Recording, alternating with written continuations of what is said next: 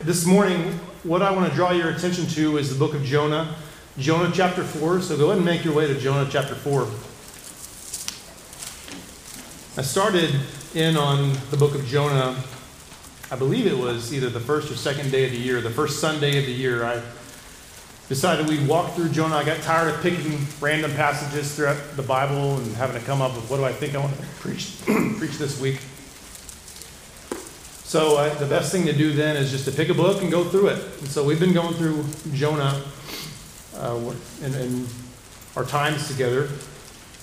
And we made it to Jonah chapter 4.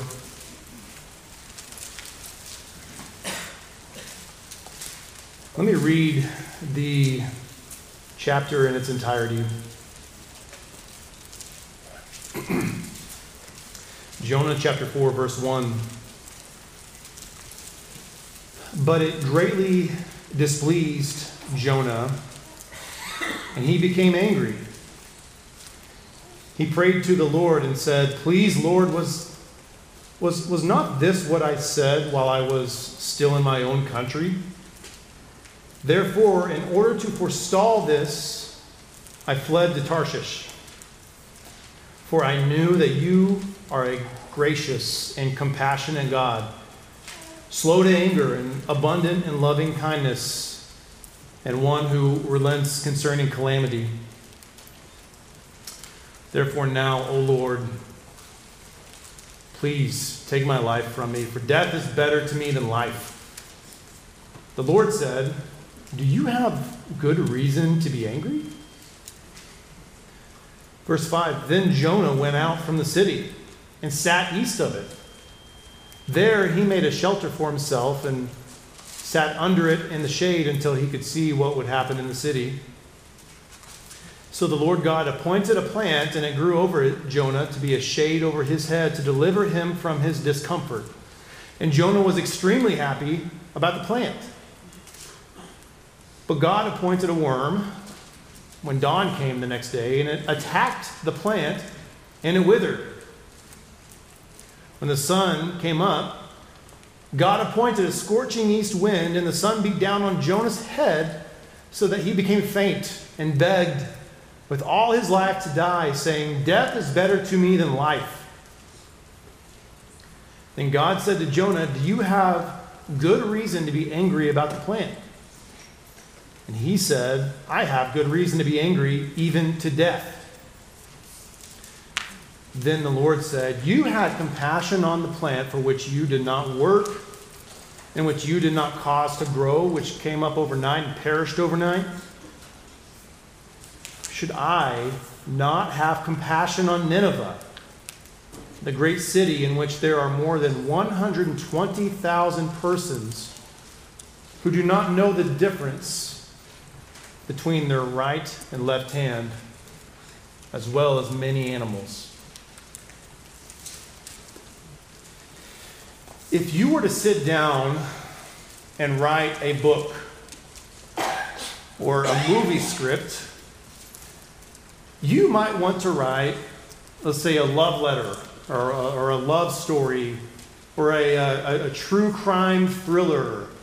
Or maybe you want to write a war story.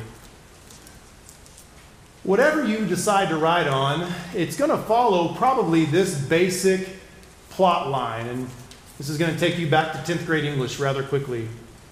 Most of our stories start with some sort of introduction where you're introduced to the characters of the story, and that's going to be followed by the rising action. You guys remember this part? The rising action, where things are leading up to the main event of the story, and then the rising action is followed by the climax. And the climax of the story is the peak of the story. And from there, there's the falling action. And do you guys remember what the very last part is? I hear some whispers. I don't know what you're saying. Resolution. I'll say it. It's the resolution. This is where, in the story, everything is right again. Everything that happened in this dramatic story, this war movie, this love story, everything is resolved The guy gets the girl, the soldier returns home from war. The crime is solved. Everyone's happy. Well, I hate to break it to you, but the book of Jonah is not like that. If you've ever read the book of Jonah, you know exactly how it ends. In fact, if you were to read Jonah for the first time, blank slate, you don't know anything about it, and you're just turning pages and reading through the book of Jonah, you might expect that it would end in chapter 3. Think about it. Chapter 1, God calls Jonah to Nineveh. Jonah says, "No way, Jose, I'm going to Tarshish." Opposite direction. Well, God comes after Jonah. Jonah's running from God's will, and God says, I'm coming after you. You're going to obey me.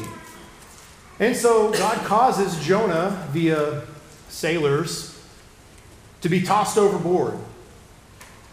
And Jonah is then swallowed up by a whale. And that whale was actually God's mercy, or I say whale, we know it was not necessarily named a whale, it was a great fish. But that was God's mercy towards Jonah. It saved him from certain death as he was drowning. And then chapter 2, it seems as though God has brought Jonah to the place of repentance. It seems, right? He's brought Jonah to the point of at least obedience, to the point where Jonah proclaims at the end of chapter 2, salvation is from the Lord.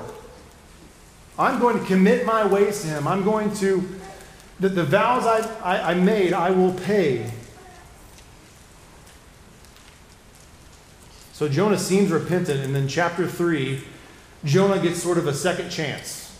God comes to him again and says, Jonah, go to Nineveh, a great city, and tell them what I tell you to tell them, which is, in 40 days, Nineveh will be overthrown. Go tell Nineveh, Jonah, that I'm coming to punish their sin. And Jonah goes this time. He looks pretty good. And what follows but this mass revival, this revival that basically makes every other revival throughout history look so small. I mean, this is almost a whole society that gets turned upside down by the gospel. So, end of the story, right? No. Why not? Jonah seems like he's back in line with the Lord's will. The people of Nineveh are saved. So what is there left to really discuss here? Why would there be a chapter 4? What's that about? Well, here's what it's about. God is not done with Jonah. He's not done with him. Jonah has externally obeyed. He's went to Nineveh. But guess what? Jonah has some heart problems here. Internally, he's not where he needs to be. He's got this heart issue that is plaguing him. Although his external actions have lined up. In fact, I've titled this sermon, The Right Mission, Wrong Heart. Jonah did what he was supposed to do. He was on the right mission. He went and proclaimed Nineveh's sin to them. But he had the wrong heart the whole time. And you're about to see it exposed here. And it's interesting how we can all do this. We can all do the right things with the wrong heart. That's not unique to Jonah. Times change, cultures change, but guess what doesn't change? The human heart. Everything that we see in Jonah's heart, we may see vestiges of, traces of in our own. So when we talk about the heart, what is the heart? Like when you think about when the Bible talks about the heart, what is it? What's it speaking of? Here's a simple definition I've gotten from one of my professors. It says the heart is the mission control center of your life. When the Bible talks about the heart, it's the mission control center. It is headquarters, if you will. It's responsible. It's where you do all your thinking, your planning, all of your volition. all your desires, they take place in the realm of this thing we call the heart. And ideally, we know our hearts are not always like this, but ideally our hearts would be in line with God's heart. We should want the things that God wants. We should want to do the things that God wants us to do. We should desire what God desires. And with respect to Jonah, who was God's chosen missionary or messenger or prophet, however you want to frame it, his heart was not in line with God's. That's what we're going to see. He was to have the same heart as God's heart. We often talk, when we're thinking about missions and people who feel that they're called to missions, we might say that they have the heart for missions. You ever heard that phrase? That person has a heart for missions. It's a fine phrase, but what do we mean by that? What heart should a missionary have? That's the question before us. Listen, I know that the Bible does not have the word missionary in it, but it has the concept, and conceptually, Jonah is a missionary here. He's going to an unreached people and proclaiming to them their sin. And I hope that you see yourself as a missionary of sorts. I hope that you see yourself as a messenger, as a representative of God to people all around you. We all are. And so if that's the case, the question that is raised is what should be going on in your heart in those moments? What's the right attitude you should carry into the mission field, your mission field, at work or wherever you're at? The word heart is not found in our passage, but this is exactly what God is going to reveal in the life of Jonah. He's going to correct Jonah's skewed heart. And there's really two stages to this. In two stages in this passage, God instructs Jonah about the heart his messenger must have. God looks at Jonah and says, you did the right thing, but you're not thinking the right thing. Your motivations are off. Well, how so? We're about to see it. In stage one, so really verses 1 through 9, Jonah's heart is exposed. God is doing the work of exposing Jonah's heart.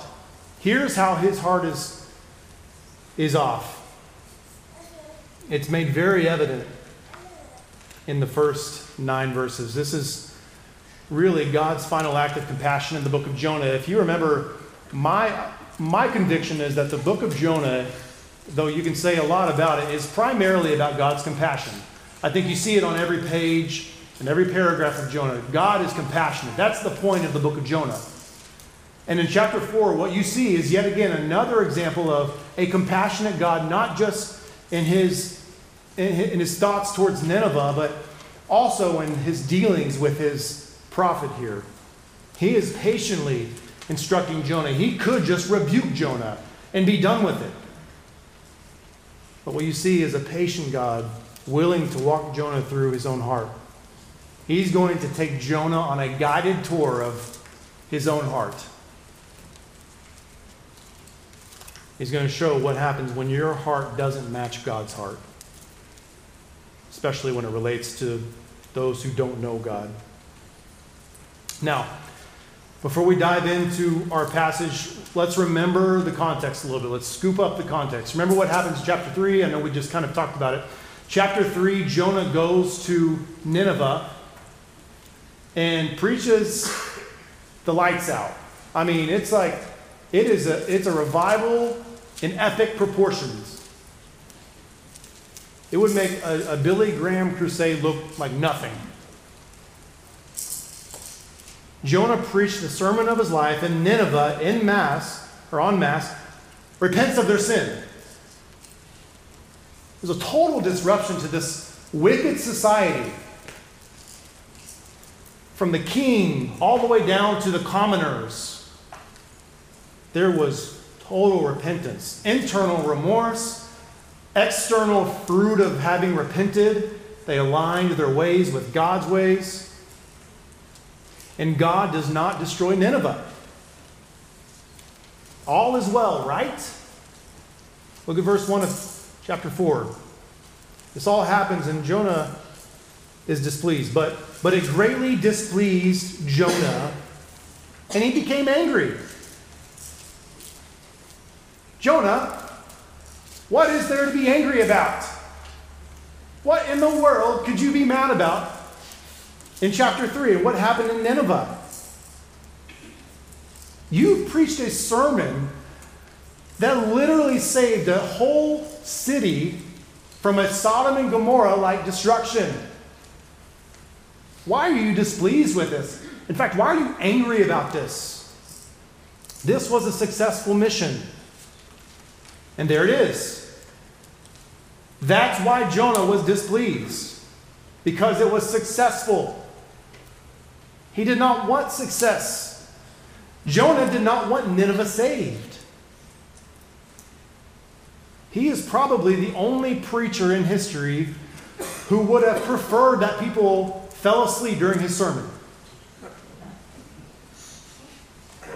Why? Why was he so displeased? What made him angry? Well, Jonah knew the truth about God. What did he know? Well, listen to his prayer in verse 2. He's greatly displeased, and what does he do? He angrily, in the spirit of anger, he prayed to the Lord and said, "Please, Lord, was not this what I said while I was in Tarshish? In my own country. Therefore, in order to forestall this, I fled to Tarshish." Well, Jonah, why did you do that? He explains, "For I knew that you are a gracious and compassionate God, slow to anger and abundant in loving kindness, and one who relents concerning calamity." Now, that's a weird verse to read in an angry tone.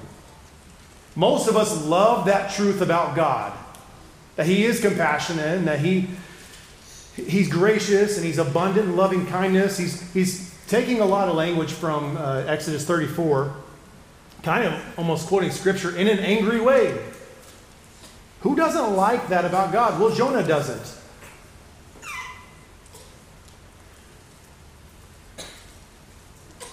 Who doesn't like the fact that although God will by no means clear the guilty,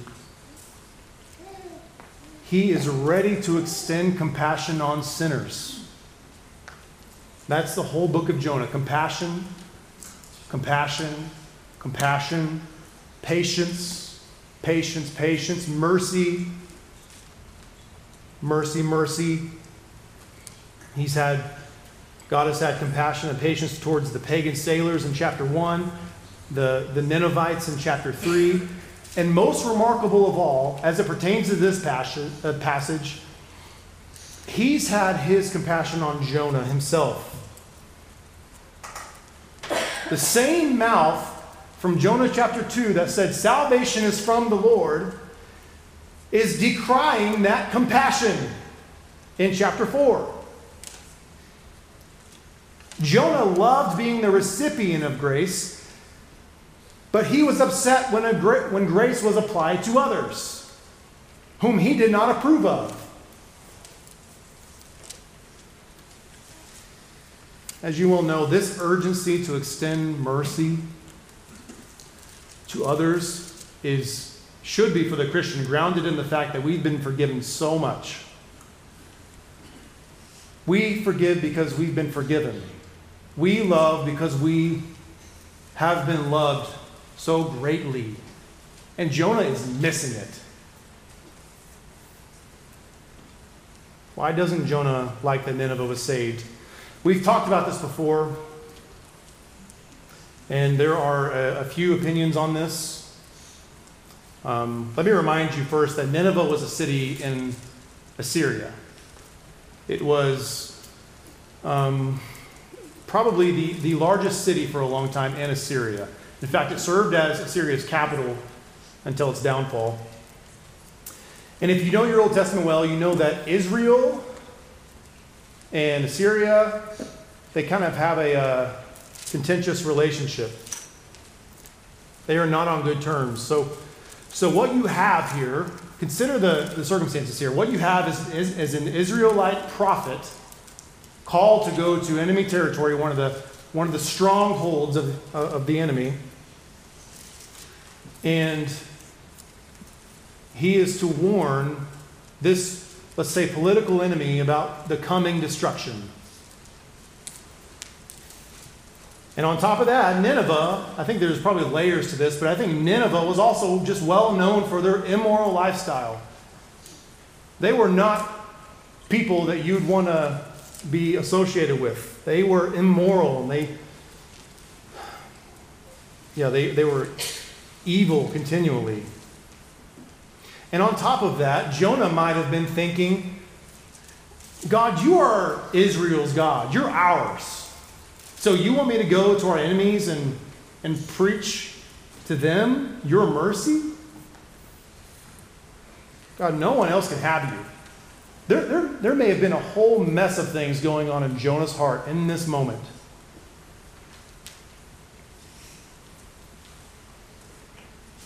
This is the sad reality of our hearts. That our hearts do not match God's hearts. Jonah looked at Nineveh and saw an enemy. Jonah looked at Nineveh and saw ethnicity. He saw culture. He saw all of these different things. He saw wickedness. But listen, God does not care about politics, but here Jonah does. God does not look at ethnicity, but here Jonah does. God does not look at nationality. Here Jonah does. Rather than seeing sinners in need of grace, he saw an enemy. So Jonah says, God, just wipe them out. Be done with them. And when God doesn't, when God extends his compassion on Nineveh, it doesn't just peeve Jonah, it angers him to the breaking point. I mean, Jonah is broken over this. Imagine that. Imagine being broken over the salvation of someone else. Notice the level to which Jonah is angered in verse 3. So I know who you are. You're compassionate. You're slow to anger. You're abounding in loving kindness. Therefore now, O Lord, please take my life from me. For death is better to me than life. Jonah says, I would rather die than be the prophet who brought Nineveh, who you used to bring Nineveh to salvation, to preserve Nineveh. God's compassion on Nineveh sucks all the desire for life out of Jonah. You want to know the condition of your heart? What does this to you? What angers you most? What takes away your will to live at the snap of fingers? What's on display here, what God is bringing up, is Jonah's heart. It's being exposed. And while Jonah is in this state of despair, the Lord just asks him a probing question. In verse 4, the Lord responds to Jonah's plea to take his life. He says, do you have good reason to be angry? What's the right answer? What would be the right answer? Right answer would be no. Jonah, you have no right to be angry. In other words, he's asking, do you feel like you have the right? Are there really grounds for your anger, Jonah? The right answer is no, but what does Jonah say? No response. I find that interesting. It's almost as if he knows what's right. It's kind of like a pouting teenager when you tell them they can't go out with their friends or something, and they're just, they don't want to say it, but they know maybe you're right, maybe you know better. The right answer is no. God, you are right. You have the right to extend mercy to whoever you want to extend mercy to. But Jonah is saying in his heart, yes, I have every right. So as God is exposing Jonah's heart, here's the first thing we see. Jonah is utterly compassionless towards Nineveh. And he's allowing other factors to drive his decision, or to drive his heart rather than compassion. Maybe it's politics, nationality, whatever it is. But maybe most striking of all in this passage, maybe the most striking thing here, is that Jonah is disagreeing with God's decision to save. He's calling into question God's mercy. If the roles were reversed, Jonah would have destroyed Nineveh yesterday. Jonah believed he knew what was right, more than God knew what was right. If he were in the driver's seat, things would have gone differently. And he thinks he knows better than God about who should and should not be forgiven. Jonah is rebelling against God's will here in his heart. This is Jonah's heart, completely out of harmony with God's. Completely. It's not even close. And listen, if you find yourself in this position, just a quick sidebar, if you find yourself in this position, you need to repent quickly. If you find yourself on the other side of the table from God, arguing with God, you need to repent quickly. Because guess who's wrong? Not God.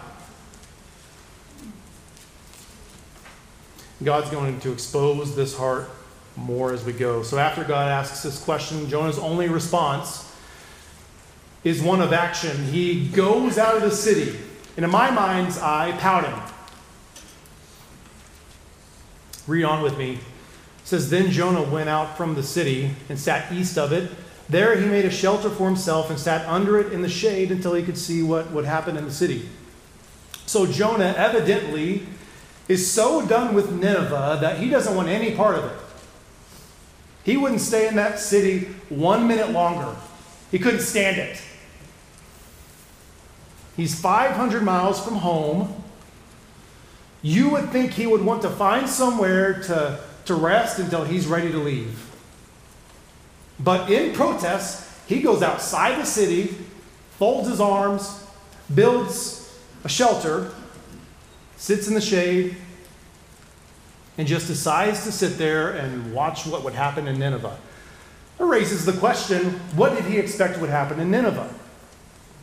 Well, generally, there are two views on this. Some people say, well, he's hoping that Nineveh's repentance was superficial and God would change his mind and destroy them, and he wanted to have front row seat to that.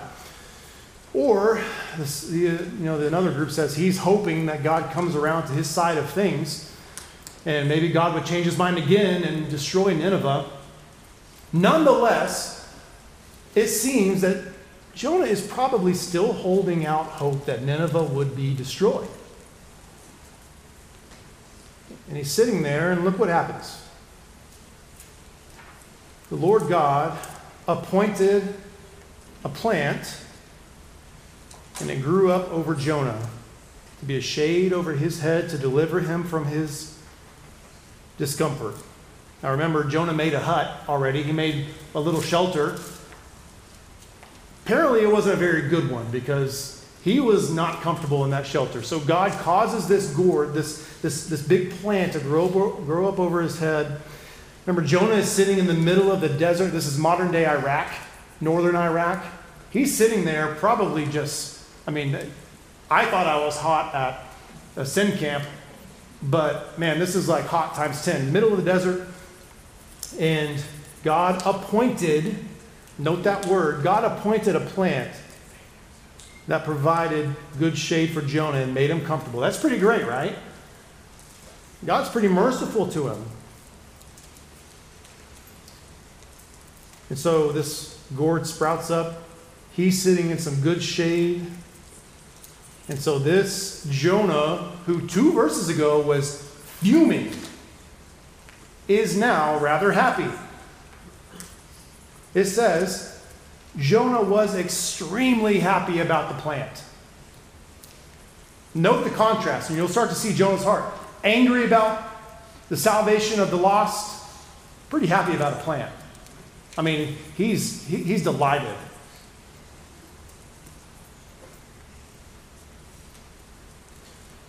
Why? Well, I think it's because this plant made him comfortable. This plant provided shade, delivered him from his discomfort. Now he's comfortable. Now he's good. And his heart is being exposed in the meantime. And so this happiness, as you know, is short-lived. Next thing that happens is God appointed, remember he appointed the plant. Now God appointed a worm when dawn came the next day, and it attacked the plant and it withered. And when the sun came up, God appointed a scorching east wind. So you see this repeated phrase, God appointed, God appointed, God appointed. God appointed the gourd, the worm, the wind. And listen, God's not messing with Jonah. God's not just playing a game with Jonah. He's instructing Jonah.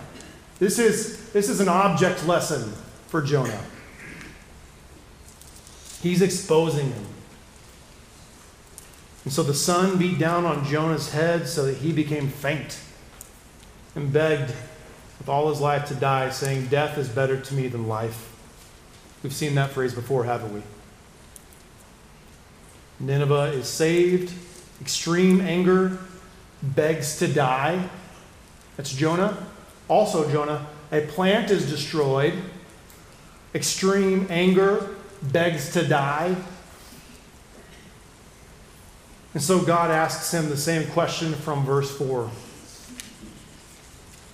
God said to Jonah, "Do you have good reason to be angry about the plant?" What's the right answer? No. The same Jonah who could offer no response when it came to the salvation of people offers a response here. When it involved the destruction of a simple plant, Jonah says, "I have good reason to be angry, even to death." This is a good reason for me to be angry, God. I have the right to be angered here. You start to see slowly these layers being peeled back in Jonah's heart about what he cares about. You're starting to see his skewed heart. And you're starting to see what God is trying to expose in Jonah's heart. He's unbothered if Nineveh is destroyed, deeply disturbed by his comfort being taken. Now, listen, I've saved some of my commentary on verses 1 through 9 because in verses 10 and 11, God offers his commentary.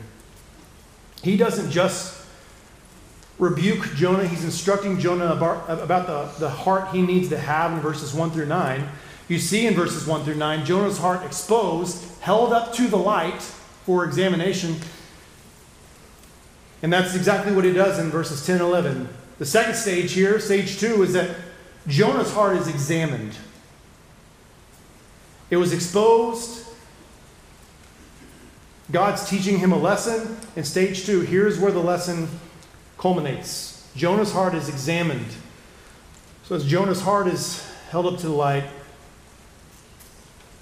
God delivers his thoughts on what we've seen. And listen, this is the punchline. This is the knockout blow of this passage. This is what God needs Jonah to see. This is what God needs you and I to see.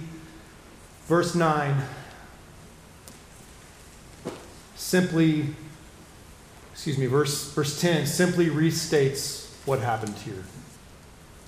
He says, the Lord says to Jonah, "You had compassion." There's that word. "You had compassion on the plant for which you did not work, and which you did not cause to grow, which came up overnight and perished overnight."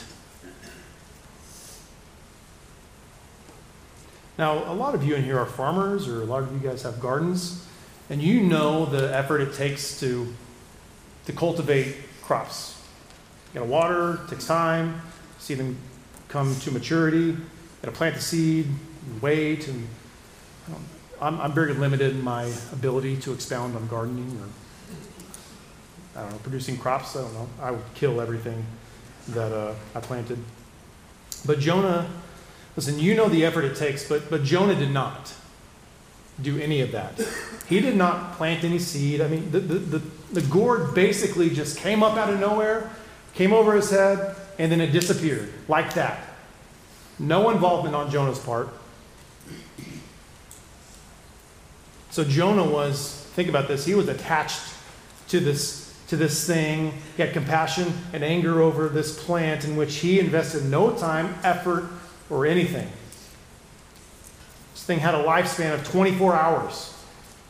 And God says, you were thrilled about that plant. You loved it. And you hated it when I took it from you. So here it is, verse 11. You were mad about the plant. Jonah, verse 11, should I not have compassion on Nineveh, the great city in which there are more than 120,000 persons who do not know the difference between their right and left hand, as well as many animals? Jonah, look at what you're concerned with. You're my prophet. You're my messenger. Where's your head? Where's your heart right now? You're wrapped up in trivial matters. Small things. You're wrapped up in your own selfishness. You're giving your attention to these trivial things that are here today, gone tomorrow, and you couldn't care less about this city filled with lost souls. You couldn't care less.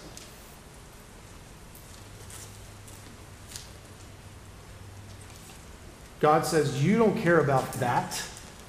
You don't care about a whole city that doesn't know the difference between their right hand and their left hand, but you care about a plant.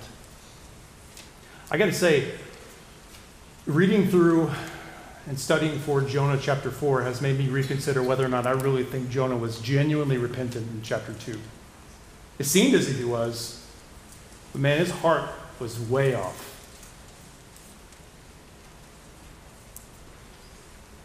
Here's the bottom line. The bottom line of what God is saying is that the emotions Jonah exhibited over the plant should have been the emotions he had for Nineveh.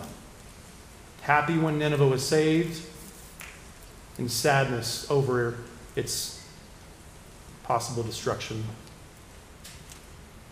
That would have been the right heart to have. And that's the heart that we need, Christians. So, I think there are two appeals that I want to make, or maybe two questions I want to ask.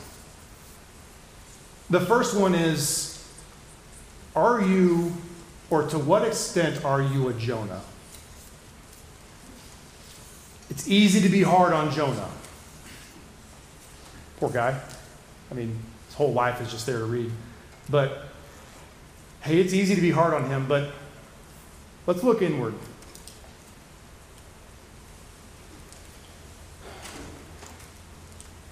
Do you have the heart that God has when it comes to, let's say, missions?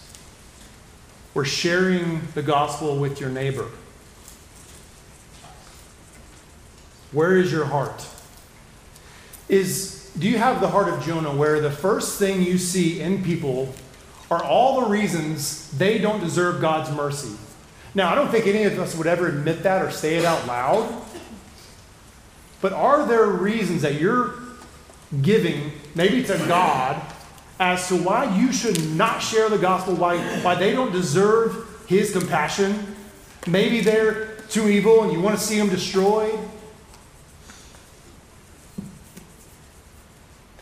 Maybe they're just different and you don't want to go to that extent and you tell God, no, I'm not sharing the gospel.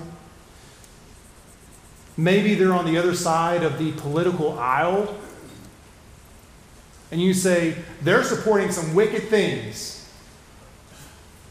They are supporting abortion, which murders more innocent lives than anything else. Maybe you look at someone else and you think they don't deserve God's mercy. But listen, nor do you. Nor do you. Had it not been for God's grace, you may be in the same boat as them. You may be just as wicked as them. You have the same heart. So rather than seeing them through the lens that God sees them through, you disagree with God in his application of mercy. Some deserve it, some don't. But guess what? No one deserves it. It's all grace. Or maybe you're concerned for the fleeting things, like Jonah's concerned for this gourd. Maybe you're concerned for fleeting things, trumps, and far outweighs your concern for eternal destinies, the eternal destinies of those around you. If you are going to fulfill the Great Commission, if you're going to share the gospel with others, if you're going to make disciples, as we're called to do, you need to have the heart that God has for the heart. No qualifications. I'm sharing. I'm telling them about God. I'm telling them about the good news of the gospel. The lost are the lost, and they need the gospel. No qualifications. This heart is something that you and I can repent of if we ever see any vestiges of this in our heart. This is something we can repent of, confess to God today. And guess what? God will be faithful to forgive you for this kind of heart. God is patient with those of us who have this heart to some extent. But Christian, that's the wrong heart to have when you're thinking about the lost world around you.